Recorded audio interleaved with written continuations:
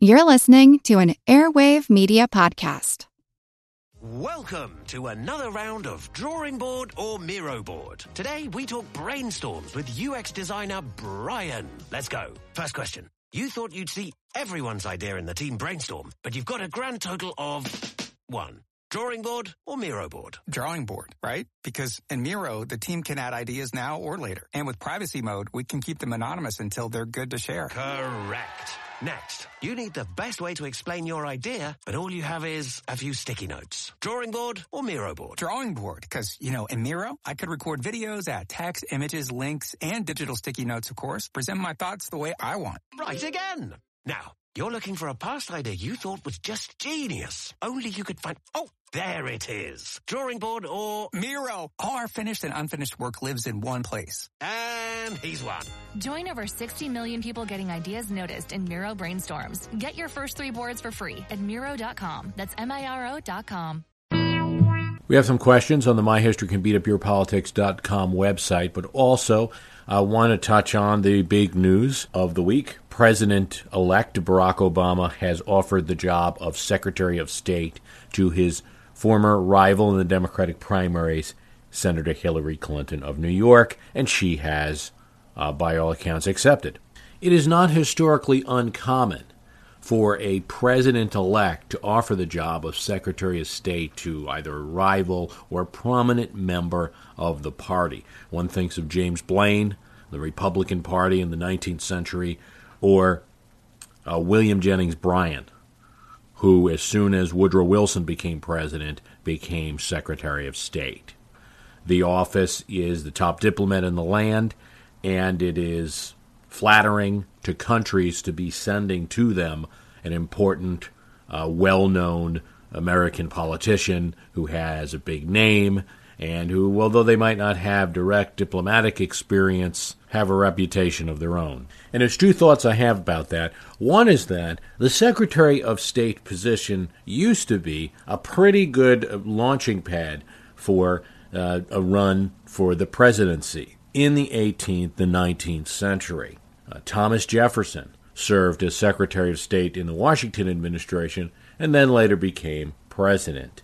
His Secretary of State, James Madison, became president after him. James Madison's Secretary of State, James Monroe, who became president after him, and after a heated battle in which Andrew Jackson made his first attempt to kind of disrupt the normal Washington chain of events with the presidency, John Quincy Adams, who had served as James Monroe's Secretary of State, became president. So you had this line of seeing the office as Secretary of State as a line to the presidency. And it's not surprising because the office of Secretary of State is essentially the top diplomat in America, the person that's going to interact with other nations. That's a powerful office. And in early America, it was second only to the Treasury in terms of the size of the department and the number of employees. It is in the presidential line of succession, and it was even farther up in that line. If something were to happen to the vice president in the 19th century, it would be the Secretary of State that would take over. Now, that's been changed since the late 1940s, early 1950s.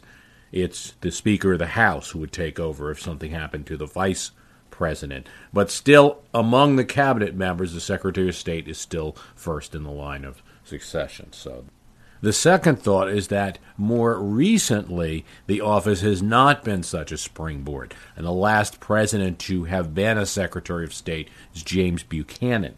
And then in the later half of the 19th century, you saw a fellow like James Blaine, who was someone who was just seen as a shoo-in for the presidency, but had a lot of problems along the way, never did become president, and eventually became Secretary of State under President Garfield and then President Benjamin Harrison. Recently, you've seen Colin Powell, who many people talked about for president around 1996. After Bush was elected, he became Secretary of State. So has the position sort of now become a place to retire those who sought the presidency rather than a stepping stone?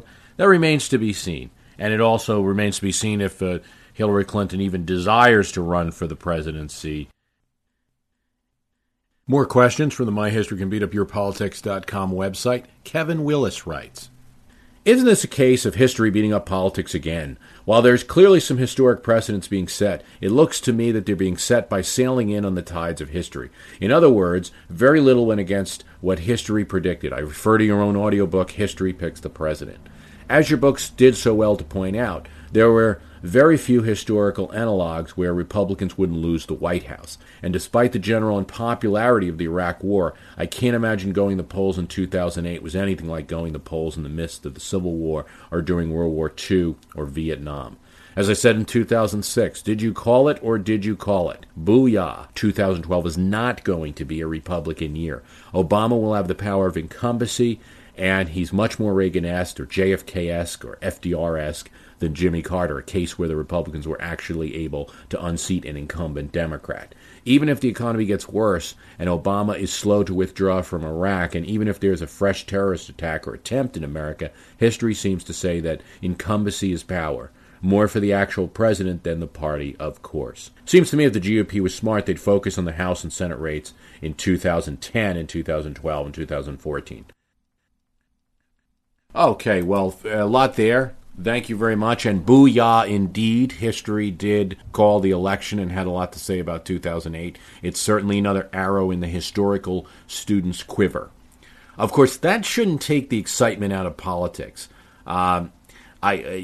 Just by bringing up all of these historical trends and saying that it's likely this will occur, that will occur, there's always a chance that voters could do something different, that campaigns can always shock and surprise, or that events could change, and the campaign would have to be in good enough shape to capitalize on those changes.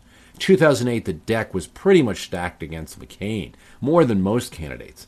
But what would happen if all of a sudden the Bush administration had gotten 20 countries to agree to help us with Iraq, and at the same time, Paulson's early move caused a run on the stock market and a rise every day, and made people feel better, and companies hired a few more people, and the employment numbers seemed to change. Only if the McCain campaign had been running strong would they be able to capitalize on such a turnaround. Obviously, there's a small chance of all of that happening, but political actors should never stop and say, oh, well, the guy with the podcast says there's no chance because history says so. Not that they ever would. People that are involved in politics and campaigns, the last thing they want to hear about often is historical trends because they always feel that their guy will change it. But while in my audiobook and podcast here I predicted the outcome, I was also silently outlined the only winning strategy, that John McCain could perhaps meet with the White House and try to change events. Because after all, the only thing that's at issue, in my opinion, was the Bush presidency. And only if the Bush presidency was improved would John McCain win. And so John McCain was tied to George Bush, whether he wanted to be or not. This kind of coordination never really happened, and McCain, despite some little gestures, treated the White House like radioactive material, and thus lost like every candidate who's tried to do that has. Americans still generally like to re-elect their president, something in the neighborhood of 70-75% of the time. When incumbent president runs, the incumbent president wins. That's obviously a factor in Obama's favor. But I would not go too far in making any assessment of 2012 right now other than a few basic things. That presidents that are starting in a crisis have an advantage, and that all incumbent presidents have an advantage, and that it's also an economic factor. It's difficult to imagine the economy getting worse in 4 years, but perhaps it could. It's difficult to make a trend about 8 years as a president. I would be cautious there. A president can win or a president can lose on their reelection. Yes, there's some factors working for Obama right now, but it's way too early and we don't know the events yet. Here's a couple negatives for Obama. If there is a downturn in the economy, and it does get its no improvement in 4 years, it will be his problem. History clearly shows that. There wasn't a great economy during all of the Ford presidency, but when the economy soured during Carter's presidency, nobody went back to Ford. They blamed it on Carter. during Roosevelt's term, when there was a spike in the economy and then a little bit of a recession in 1937, it was dubbed the Roosevelt recession, and nobody could blame it that much on Hoover. So you do own the economy once you get the keys to the White House. So that's a negative. The second would be, as you indicate, the 2010 midterm. That is a historical trend that probably shows that Democrats will lose some seats. They had a really big win here, and they had a big win in 2006. So they're historically indicated to lose seats in the 2010 midterms. Doesn't mean that, like George W. Bush in his first term, Democrats could turn it around and actually gain a few seats based on events. It's just historically unlikely. And one thing to be clear about, though, is that does not mean Democrats are guaranteed to lose the House. That's not the trend. It's just that an incumbent president loses seats. They might have enough of a cushion here to survive even a pretty big wave of Republican wins. But if the Democrats lose the House, or even if the Republicans gain a substantial amount of seats and then they're able to form a coalition with the more conservative Democrats, that could change the Obama presidency in the last 2 years. Now he can't get anything done. That changes who he is going into re-election. So it's way too early to say anything about 2012, and I probably won't say much about it. Now, in reaction to that answer, Kevin also added, by the way, meeting with the White House to change current events. What could have John McCain done at this point to really affect anything? The economic crisis was coming. Iraq wasn't going to be clearly ended and victory declared. Obviously, John McCain had only a long-shot chance. But just like any football team that's down in the score, you're still looking at what's your best play. And this is a long-shot play. This is the Vegas odds are not good on anything that McCain would do, but you still look at what's your best strategy. Since McCain and George Bush were linked together, that's what history shows. You're running as the incumbent party nominee, you're linked with that president. Your only option is to make that presidency seem better. And so I think the most important meetings that John McCain had were those where he's liaisoning with the White House. Maybe he didn't have to appear at the White House, but his campaign had to coordinate with the White House and try to change policy. If Bush's policy wasn't working, he had to get the incumbent to adopt different ones. Like I said, trying to get foreign powers to help with the Iraq situation, or being sure that whatever steps were taken in the economy would help things dramatically. Probably wasn't much he could do. Those are his best plays, and I only mean to emphasize that. The linkage between the candidate and the incumbent is strong. And more than any campaigning McCain would ever do, trying to actually improve events was his only play. Also, Kevin writes, at the same time, it tends to prove that running away from your party doesn't help much if trends are against your party. In fact, I'm not sure it helps much, period.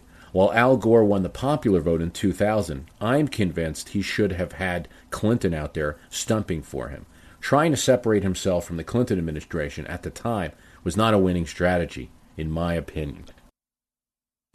I agree with that, and I do strongly believe that Gore made a mistake in running away from Clinton too much and not using what was a tremendous asset for his campaign. I recall reading in an article about a conversation between Bill Daley, who was Gore's campaign manager, and Gray Davis, who at the time, of course, was governor of California, with the same point. Why didn't you use Clinton more? And Bill Daley's response was, well, in general, he had a lot of popularity, but not in the swing states we needed. And Gray Davis asked the question, what about Arkansas? And Bill Daley's response was, well, we thought it would be unseemly to have an incumbent president campaigning in his own states, in his own home state in the last days of the election. I think that was clearly a mistake. I think the incumbent president campaigning more in his home state could have helped Arkansas. And if you were talking about a Gore win in Arkansas, there would have been no worry about Florida. But that's history. Kevin also asked, was there ever in a time an incumbent enjoyed Obama's electoral win in the first term and didn't get a second term? Yes, I mean, George H.W. Bush, the current president's father, got over 400 electoral votes, but it didn't help. In the next election, he lost. But of course, as we discussed earlier, it's a good sign to win big. But good signs don't always pan out to meaning you're going to win the presidency again. So it's still going to be events that determine 2012, and why I think it's a little early to talk too much about it. Mr. Sutherland writes, "Great podcast as usual. I appreciate you taking on the subject of race in this aspect," referring to our historic podcast. "It is an incredibly sad story when we look at all the opportunities politicians had to pass bills that could have made the U.S. a different place. I agree with you that this day would have come a lot quicker. While the civil rights movement in history tried to get states to change laws, it is the federal government that would have had to step in to try and fix the problem. Yet it would take tremendous pressure from the people of America to get things changed. At the same time, presidents who could have made a bigger impact, Teddy Roosevelt meeting with Booker T. Washington and writing fondly of the Buffalo soldiers while not getting laws passed, Truman desegregating the military, and FDR meeting with the civil rights leaders but asking for time to deal with the war, for instance." I'm Jane Perlez, longtime foreign correspondent and former Beijing bureau chief for the New York Times. I've been a foreign correspondent in lots of places: Somalia, Indonesia, Pakistan, but nowhere as important to the world as China. I mean, China is not dropping anti-democratic paratroopers into Montana. But of course, we did see things like the weather balloon / spy balloon riveting the whole country for a week. This is Face Off, an 8-part series in which we'll take you behind the scenes to key moments in the tumultuous U.S.-China relationship. We'll speak with a diplomat, a spy, a tech reporter, a U.S. admiral, even Yo-Yo Ma. Plus, my pal and noted China historian Rana Mitter joins the conversation. We'll look at what's driving the two nations apart and explore whether anything can help bring them back together. Face Off launches April 9th. If they really would have taken racism on, they could have changed the U.S. for good. Still other presidents, Woodrow Wilson to name one, who chose to try and give the states the power to make the decisions when in reality most would side with the tyranny of the majority. I believe it's still very present today in American politics, but in different aspects and based largely on political party. So saying that, I would love to hear a podcast on the history of race and presidents. Shoot, even to hear you take on a guy like Woodrow Wilson, who had so many different great ideas, but many troubling ones. Mr. Sutherland writes, thank you for your question. I still, as I did in the podcast on the historic election, put the root of the problem was with the inability to enforce voting rights for black citizens in the South in the 1870s, 1880s, and 1890s, and the disappearance of black congressmen from the Congress of those eras. Hello all, Eric Rivenes with the Most Notorious podcast here. Each week I interview an author or historian about a historical true crime, tragedy, or disaster. Subject matter ranges from gunslingers to Gilded Age murder to gangsters to fires to pirates to wild prison breaks. My guests bring their incredible knowledge directly to you. Please subscribe to Most Notorious on your favorite podcast app. Cheers, and have a safe tomorrow. And because of that failure, it led to failures going into the 20th century to provide for civil rights. I think if the momentum wasn't stopped there, you would have had a continuance of progress. You know, we tend to look at, in history, there's that whole great man theory, we tend to look at individuals and what did they do, presidents, for instance, and what they did or didn't do or could have done. But you might have had that situation if there was more continuous progress on civil rights throughout the American history. None of the presidents look very good in this regard, going all the way from Rutherford B. Hayes to John F. Kennedy. Each of them disappointed a bit. Woodrow Wilson, certainly, as you give an example, actually moved to segregate more of the federal government than had been up to that time. He was, although he was the governor of New Jersey, he was originally a Southerner, and for his victory, carried all of the southern states, as Democrats did at that time. Emmy105 said, Bruce, do you happen to know when the party affiliation started appearing on the ballot slip?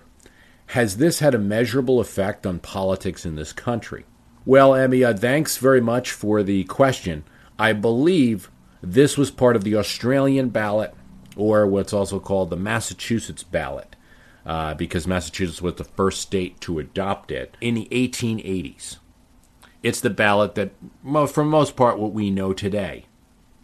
Prior to that, many people voted orally, and that meant everyone knew how you voted, or they voted on slips of paper, if it was secret at all. The innovation of the Australian ballot is that it was secret, but also it was printed by the public, by the government, so that the voters didn't just get their information from parties.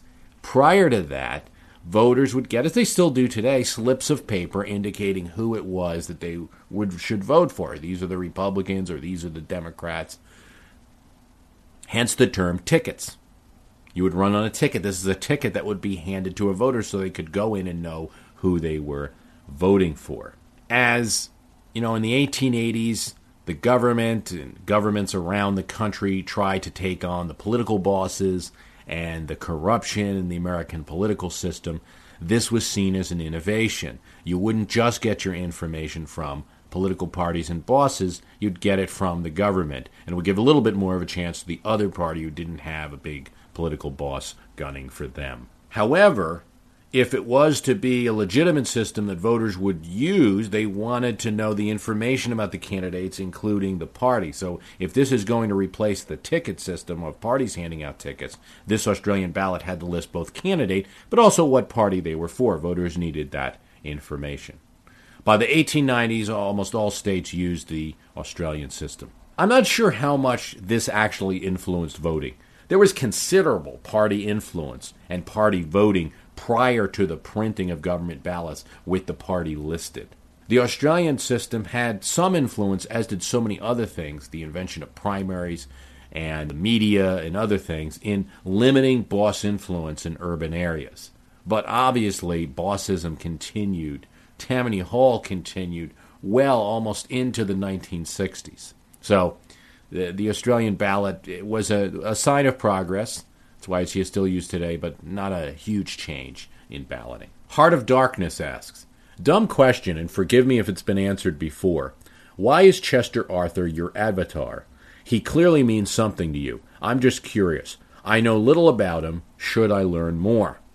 And what Heart of Darkness refers to is that if I answer questions on the myhistorycanbeatupyourpolitics.com website, the figure that I use, sparing you a photo of myself, is a picture of Chester Arthur, and we sell Chester Arthur t-shirts on the website. And it's more for his obscurity that we love Chester Arthur. He's an example of history. He's kind of a symbol of history for My History Can Beat Up Your Politics. Because he shows up along with Ben Harrison, Franklin Pierce, and Grover Cleveland among the presidents that people don't tend to know. He sort of becomes, again, that figure for symbols of the historical figures of the past. Is he an incredibly significant president? Probably not, but he doesn't deserve the insignificance that sometimes afforded to him.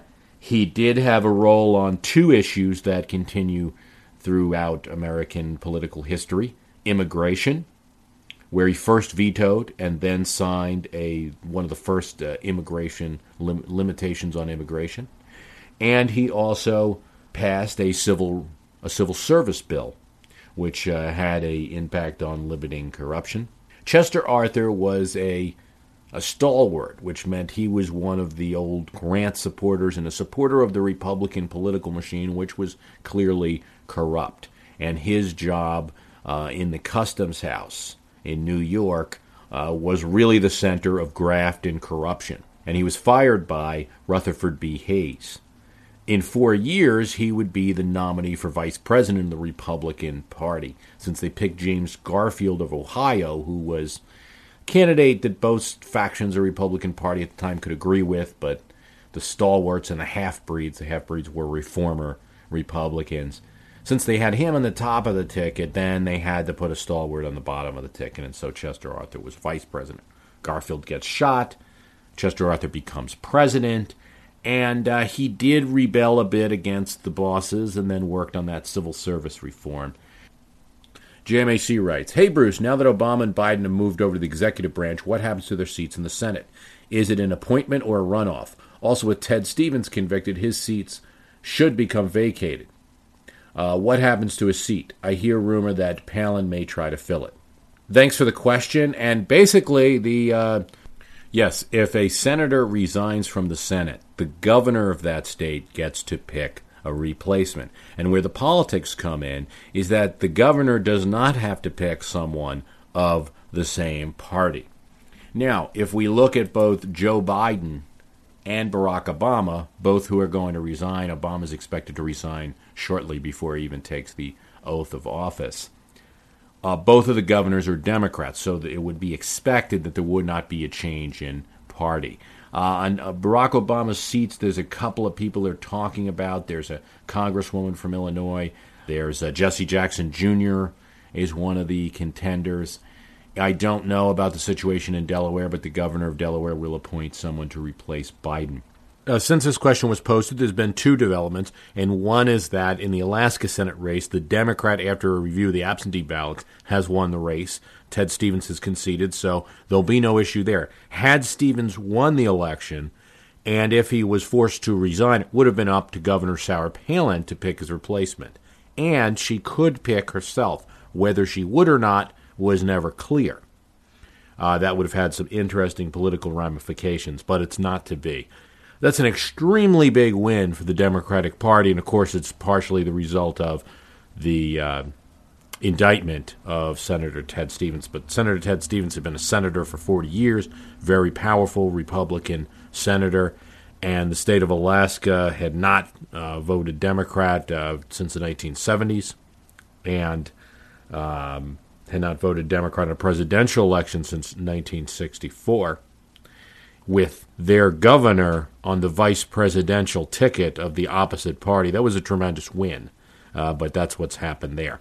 In New York, now with Hillary Clinton accepting Barack Obama's offer to be Secretary of State, they'll have to replace that Senate seat. And there's all kinds of talk about who Governor David Paterson, who is a Democrat, will pick for that seat. Nita Lowey, who's a congresswoman who has been around a long time and was talked about to run for that Senate seat when Hillary Clinton was running for it.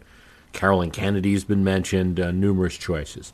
So we have 3 Democratic governors so far who will be making appointments very soon. Peter Sobel writes, the original filibuster, where a single senator could block all legislative progress until they got what they wanted, seems painfully close to the disastrous Liberian veto of the Polish Sejm of the 17th and 18th century. Where did the filibuster come from? Well, I'm not entirely sure about what that veto is, although it sounds like it was a group of nations and they had to be unanimous, which is always a problem. Where did the filibuster come from? So I'm not actually familiar with the veto in history that you cite, but it's still easy to answer your question because the filibuster is not... which a word comes based on filibustero, or a kind of Spanish word for pirate, freebooter, etc., was not anything that involved from a form of government and placed in the U.S. system of government. It certainly was not something that the Founding Fathers created or the Constitutional Convention dictated, except in one way. The Constitutional Convention did dictate that the Senate and the House make their own rules. So this comes out of the rules procedures of the Senate. There used to be a way to limit debate in the Senate to force a vote. You could stop a senator from talking. But that was eliminated when Aaron Burr was vice president and wanted to clean up the rules of the Senate. The rule had never been used, so why not get rid of it, he thought. Then in the 1830s, a group of senators who were opposed to removing a censure of Andrew Jackson from the Senate didn't have the votes, so they wanted to find another way to oppose the removal of that censure. Fine then, they just hold up debate for as long as they could. And nothing procedurally could stop them until they just couldn't keep talking. So the opponents and the ones who wanted to remove the censure of Andrew Jackson won. So there is no official censure of Andrew Jackson in the Senate records. It was expunged from the records. So the first filibuster attempted didn't work, but it did hang on, and there was nothing to stop senators from doing a filibuster between the 1830s and 1917. Then some limits were put on the filibuster. David said, "In my view, the filibuster is a positive check on a potentially tyrannical majority. But I think Congress gridlock is generally good for the country. Congress always manages to pull together in a true crisis." Well, David, I respect your opinion, and obviously, if you listen to the previous podcast, I disagree. I had indicated that I think the filibuster is something that should be gotten rid of, although I don't think it will be. First of all, I think there's a couple of problems with it. It is not a natural check and balance that the Constitution affords. The Constitution does have certain balances. President can veto an act of Congress. Congress can override the president. The Supreme Court can hold bills to be unconstitutional. And there's an amendment process if we need to make new laws and add to the Constitution. So there's various checks and balances in the system. The filibuster is an additional check, but it's also one that makes the legislative more powerful than the president, which perhaps could be good. It makes the Senate have a power that the House doesn't have, and it makes senators more powerful because any one of them could start a filibuster, and then it would take an overwhelming supermajority of 60 senators to stop them from talking. So the body that is most unrepresentative, you have 2 senators from Utah, 2 senators from Hawaii, and you also have 2 senators from Texas, California, or New York. It's not based on population, and it's not as representative as the other bodies. I have no issue with that per se. The system, that's the way the Constitution dictates our country's going to be. But the Constitution did not anticipate that the Senate would have this additional power of filibuster and just hold up legislation. I can understand perhaps anyone looking at the Bush administration and seeing some of the advantages of executive power during this period might see any power given to the legislative branch as a good. It can sort of block any of the plans that a president who has a House and Senate majority might try to do, and perhaps it looks good there. But I also think that it has a pretty bad history, especially when you look at there were votes in the Senate as early as the late 1940s to have an anti-discrimination bill in this country. There were enough votes in the Senate to pass it. But because there was a filibuster, there were never enough votes to break the filibuster. And so a few group of powerful Southern senators were able to stop civil rights and anti-discrimination legislation for a long period of time, utilizing that vehicle. And that's not a very good history.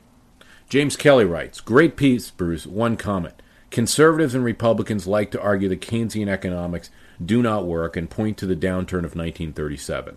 They point to World War II as being what pulled us out of the Depression. But World War II was the equivalent of a gigantic Keynesian stimulus. Roosevelt's failure, as you theorize, was not that he did the wrong things in the New Deal, but that he did not do enough. Had he put as much money and ramped up as much industry from 1933 to 1939 as he did from 1940 to 1945, we might have pulled out completely out of the Great Depression without the war. This is relevant to today, where so many are urging caution on Obama during this economic crisis. If he chooses a cautious path, he could easily end up being another Hoover instead of a Roosevelt. He needs to be bold, and he needs to spend staggering amounts of money, amount that will surely make most conservatives shudder, not to mention quite a few moderates."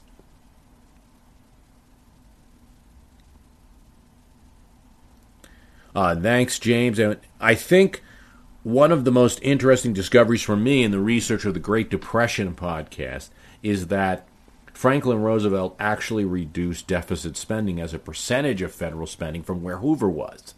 Because despite the creation of a large and vast federal government, the economy was improving, and there were more tax revenues. And, taxes had increased as well.